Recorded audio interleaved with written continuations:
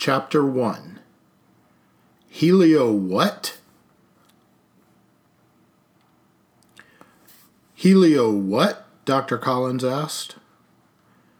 Helioanthropologist, George Porter answered. No such thing. Until now, George pressed. I've been thinking about it for a while, and it totally makes sense. To you, maybe, Dr. Collins allowed with a snort of disapproval. I've already talked to the Chancellor, Dr. Collins, and he said that if you signed off on it, you wouldn't lose any funding.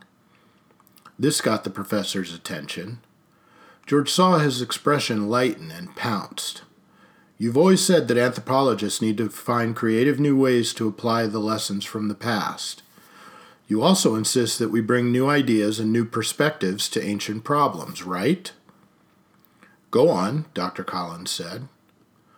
So this is a new perspective on an ancient problem. That's a bit of a stretch, George, don't you think? Not at all, sir. Not at all.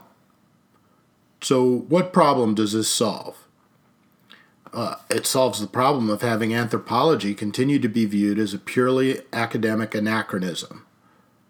George knew that this would anger his professor and mentor, but he figured he had nothing to lose. An academic anachronism, Dr. Collins sputtered, turning bright red. You get the hell out of my office. While George knew that his previous comment would anger Dr. Collins, he didn't anticipate such a vehement response. I will not. Not until you engage me. Engage you? You little snot. I'll engage my foot up your ass if you don't leave right now. George stood his ground and took a deep breath. At the beginning of the semester, you complained to me about how the new freshman class was bored and indifferent.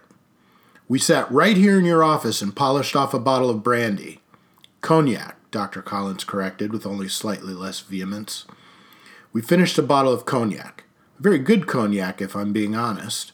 And you were wondering what you could do to get more interest and, pardon the use of the word, engagement. I can't say this would do it overnight, but it's something that might be seen as rash, unusual, rebellious even. Rebellious, huh? Dr. Collins was trying to hide his smile as the wheels in his brain turned. Rebellious, George said. He looked at Dr. Collins and dared not speak another word. Even when Dr. Collins looked back at him, his eyes pleading for something more, George remained silent. It was only 45 seconds, but to George it could have been 20 minutes. He could hear the ticking of Dr. Collins' prized pocket watch, which was audible even tucked away safely in the pocket of his ever-present vest. He was about to begin measuring the time by counting the seconds on the watch when Dr. Collins spoke. You'll have to give your dissertation not only to me, but also to those stargazing dolts from the 4th floor, Dr. Collins said carefully, deliberately insulting the astronomy department. This little dig was not as innocent as it might seem to an outsider. Dr. Collins was fiercely protective of George, who he always considered to be the only true anthropologist to come through his class in 30 years. He resented that George would split his time with stargazers instead of focusing solely on his own life's work. George allowed himself to smile. He was almost home. I know, sir, and they're not any more pleased at sharing me than you are. This jolted Dr. Collins from his train of thought and put him back on the defensive. He hated George when he played these little mind games with him. I beg your pardon. George softened. He knew he was entering delicate territory. Sir, you've been more than a professor to me, and you know that. Dr. Collins nodded slightly. So it should be no surprise that over the years I've picked up on your disapproval of my splitting time between anthropology and solar astronomy. I knew that deep down it hurt, and I'm sorry. Dr. Collins was speechless at this confession. But in my mind, I can't separate the two. George paused, waiting for Dr. Collins to look at him. I know, Dr. Collins finally relented. I know. That's why it's so important to me that you not only allow me to do this, but that you get behind it and support me." "Ha! Like that's going to happen," Dr. Collins laughed. But as soon as the words came out, he realized that he vocalized what should have only been a thought. George was devastated. He looked at his professor, fighting back tears.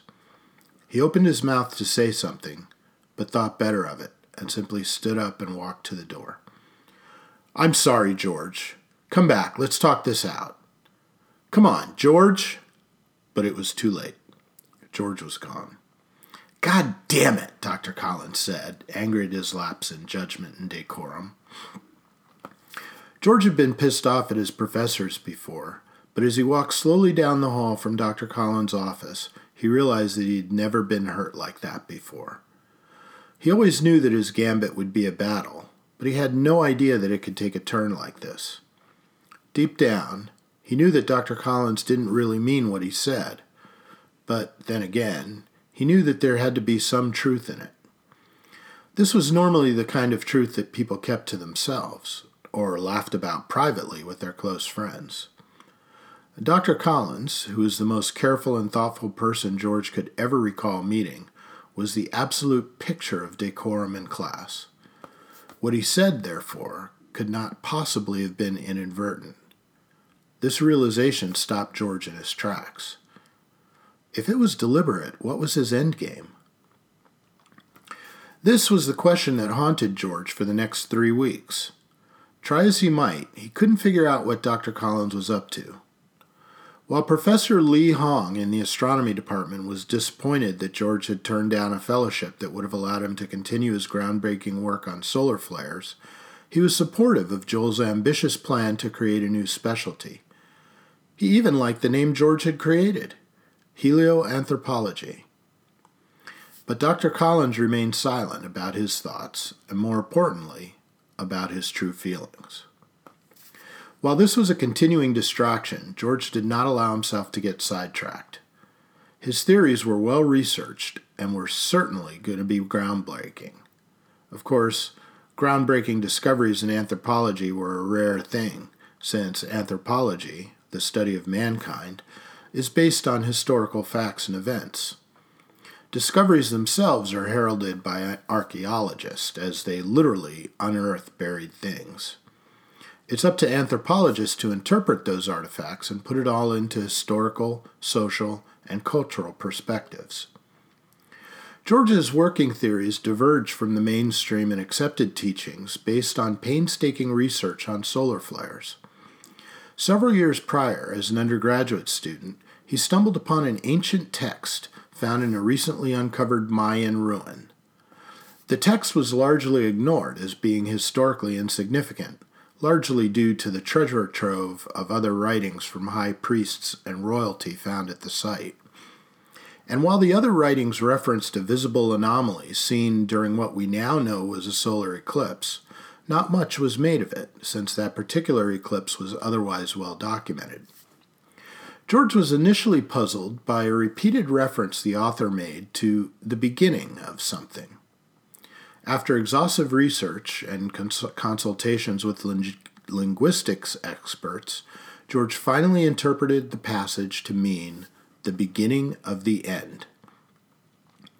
Historically speaking, the end of the Mayan era had already been determined to occur between the 8th and 9th centuries A.D. And while no universally accepted theory exists to explain the total collapse of the civilization, the hypotheses holding the most relevance were that an extended drought, lasting perhaps 200 years, was the root cause. But the text that George found so interesting had been dated to the later half of the 8th century. This would have corresponded to the middle of the drought, and should have been accompanied by references to the cultural and political upheavals that such an ecological disaster would have caused. These references were conspicuously absent from the text.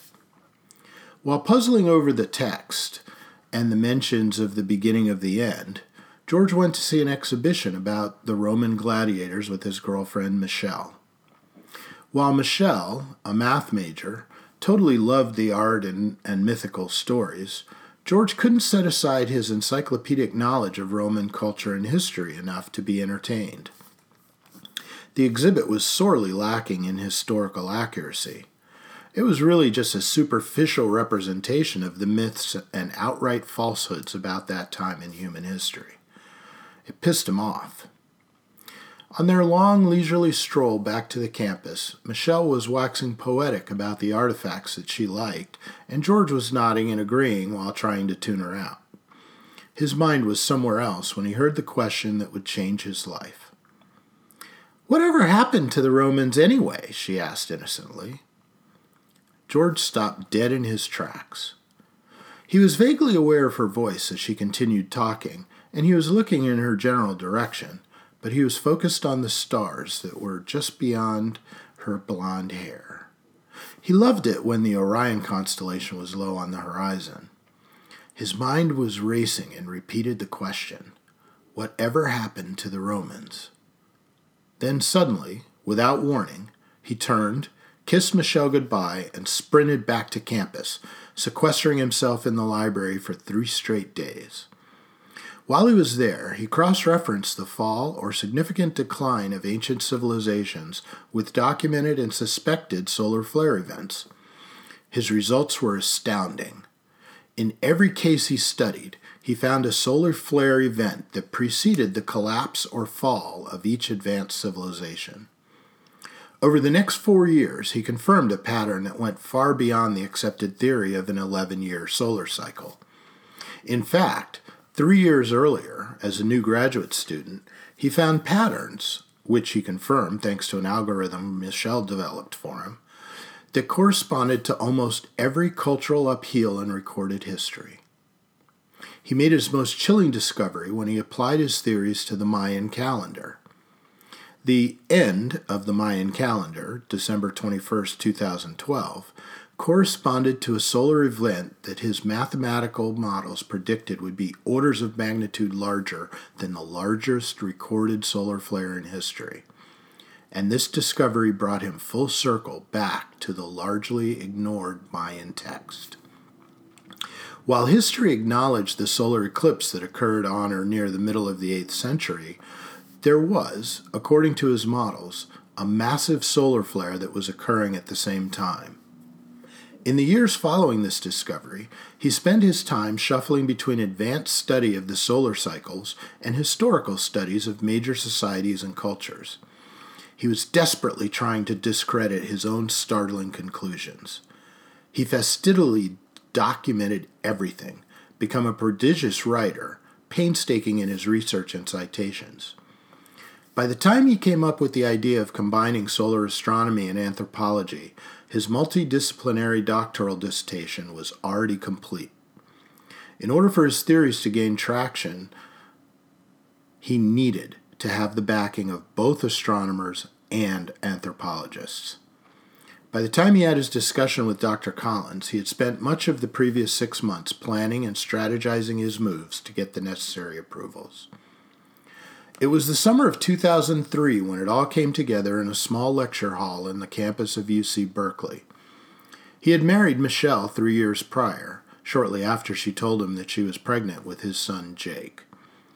When George defended his doctoral thesis in front of a semi-hostile and very suspicious audience of astronomers and anthropologists, Jake was a precocious 2-year-old, and their daughter, Isabel, was kicking up a storm in her mother's belly.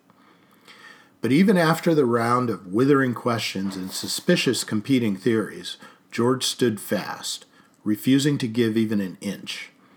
His scientific research was beyond reproach on the astronomy side, and his extensive reference explained even the most esoterical historical question that arose from the anthropology contingent.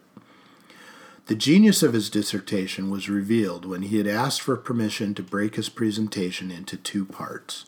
The scientific and historical portions were only part 1. The second part was his conclusion, which offered a chilling prediction of the beginning of the end of our civilization.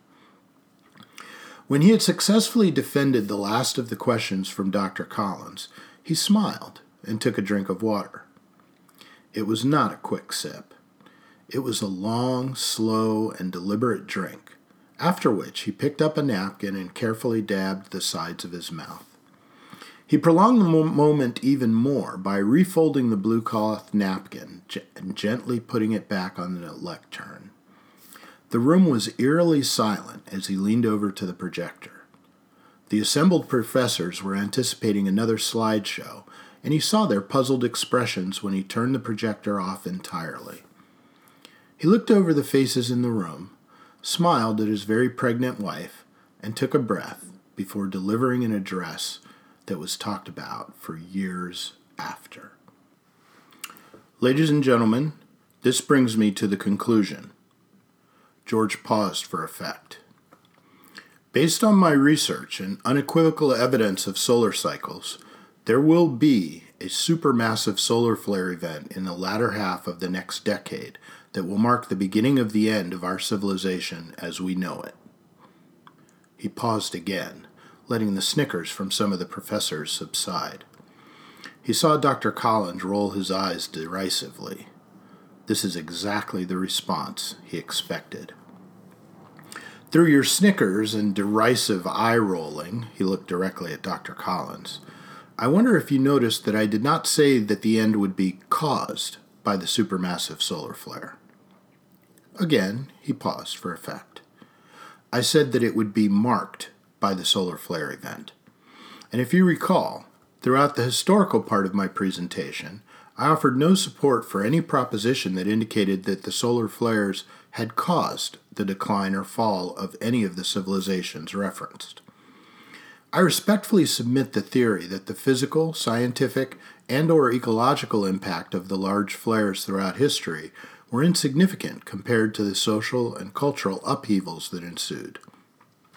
Also, I urge you not to lose sight of how the solar cycles interacted and coincided with the rise of these civilizations.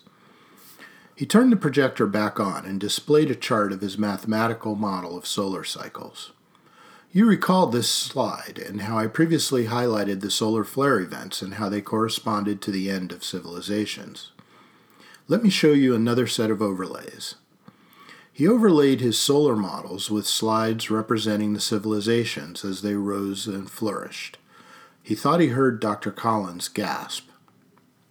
As you can see, there's a consistent correlation between the various cycles of each of the reference civilizations in my models of solar cycles. In each case, the solar flare events mark the end of a solar cycle. As the overlays of mankind's greatest civilization cycled over his solar models, expressions changed from cynical to interested to worried. George had them exactly where he wanted them for his grand finale. Without saying a word, he displayed the last slide of a society without a name. And, as you can see here, this society, he was interrupted by Dr. Collins. What civilization is this? George raised a finger as he cycled another solar model through the overlay. This society benefited for almost 400 years from what I've called the beneficial years that we've seen at the end of all of the previous solar cycles in various phases. According to my models, this solar cycle is scheduled to end with a supermassive solar flare less than 15 years from the date of this slide. What civilization is this? Dr. Collins again asked. What are the dates? George smiled and clicked his button, allowing the name of the civilization and dates to appear on the slide. Current civilization, 1712 to 2018. This slide is us, as of today. The room broke out in gasps and loud discussions between the professors. Michelle smiled briefly before looking at the dates on the slide and becoming worried. A full-blown argument broke out between Dr. Collins and another anthropologist. George couldn't hear what they were saying, but Dr. Collins was obviously the instigator.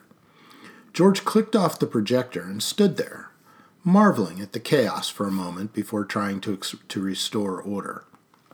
Excuse me, gentlemen! Gentlemen! He slapped his hand down on the lectern. Gentlemen, may I please continue? Slowly, the room settled down. Thank you.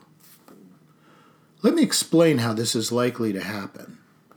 First, let's examine where we are as a civilization, George began, and the technological effects of a supermassive solar flare. For the next hour, George explained in general terms how the solar flare would impact technology, beginning with the destruction of virtually all of our extraterrestrial satellites.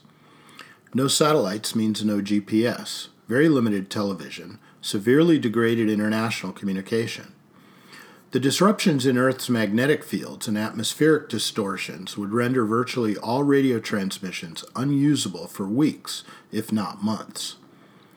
And while we think of our cell phones as something other than radios, they do in fact operate on the same principles as radios and would be useless when the flare hit the Earth, and potentially for weeks or months afterwards if the flare was anywhere near as massive as George's models predicted.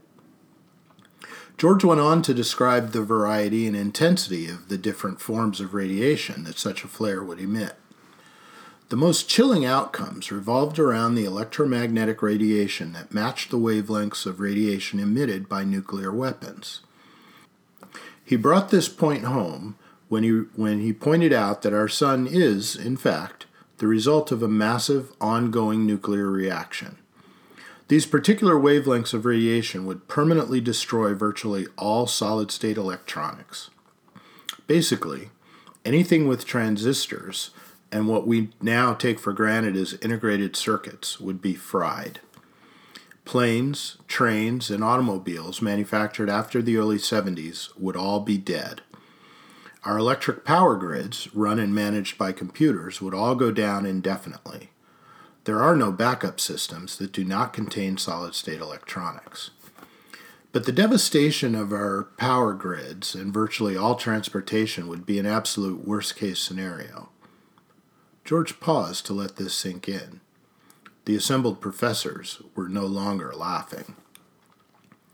So now let's talk about how this will mark the beginning of the end of our civilization as we know it, he began. I think that we're tenuously close to a major cultural and social upheaval as it is. Over the past several years, there's been a lot of discussion and discourse over the widening socioeconomic gap, and accusations have been flying over class warfare that is pitting the rich against the middle class and the poor. While these discussions are nothing new, the intensity of these feelings is already reaching dangerous proportions. We have more heavily armed groups that call themselves militias than in any time in our history. Our government has been in political deadlock for the past 15 years, and it doesn't look like it's going to get any better anytime soon. Approval ratings for Congress and the President have been at their lowest level of history, and if you can believe it, they seem to be even going lower. So what happens when key components of our infrastructure fail? George looked at all the professors and saw that their smirks had been replaced by genuine concern. What happens when people in big cities can't go to the grocery store and buy food, water, or medicine? Even if the event I'm talking about isn't as severe as the worst-case scenario, currently our grocery stores are restocked every day or two. How long do you think it would take for these stores to completely run out of basic provisions? And what do you think the multitudes in the big cities are going to do? Where are they going to get food? How is the government going to provide for 330 million citizens? This was the place where George intended to stay silent for a very long time. He wanted the professors to fully digest what he'd laid out before them and think about whether or not he was actually looking for an answer. When the professors began to look at one another, he knew once more that he had them. After a minute or so, they looked back to him. How long can the police and fire departments last? How will they even be able to communicate effectively enough to know where to go and what to do? No cell phones, no radios, no television, no internet. We might have limited hardline phone service, but how many people in big cities have home phones? And don't computers run most phone systems? These are just the first set of questions that come to mind. In the blink of an eye, America can very easily be reverted back to the late 1800s or early 1900s. The key difference is that we are much less well equipped to deal with the basic necessities of life than we were back then. We drive or take the bus to the grocery store to eat. We rely on ATMs and the internet to pay our bills. Massive technology-dependent super farms are run by multinational conglomerates, and they've replaced all but a few of the small, self-sufficient family farms. How will we survive? George asked. My hypothesis is that we won't survive. Not all of us. Not for very long. And not with anything resembling a centralized government. We'll have to start from scratch at the community level, and we'll be forced to grow from there. Professor Hong had heard enough. As a scientist, he had little patience for theoretical discussions, especially ones based on wild assumptions and unlikely events. Of course we'll survive! I'm really disappointed, George. What started out as a discussion grounded in science has come completely off the rails with alarmist ravings. Really? Let's talk about it for just a moment. How much food do you have in your pantry right now, Professor Hong? What difference does it make? Please, just go with me for a minute. How long can you survive if you could not go to the store to buy food? Let's say a week. I have some canned food that my wife keeps for when the grandkids visit. Okay. With no deliveries because there's no rail service and no trucking, your supermarket would be completely bare of all food in a few days. Let's say 7 days for the sake of argument. It's now day 8. You have no food in your house. Where do you get your next meal? All eyes were on Professor Hong. I don't know. I guess I'd eat out. George tried to stifle a laugh. Where? No restaurants would be open. How would you eat out? Well, by that time there would be relief efforts. The government would have to ration food. Right now we're in Berkeley, California. Population is 800,000. With no trains and no trucking, where would the food come from? How would it even get from the fields to the city? Supermarket distribution centers rely on regular shipments. They serve as hubs, and the local deliveries go out through the spokes, if we use the distribution analogy of a wagon wheel. When the hub runs dry, there's nothing to put into the spokes to get to the stores. The crops would begin to rot in the fields. So we're back to the question. It's day 8. Where are you going to get your next meal? Maybe my neighbor has some extra food.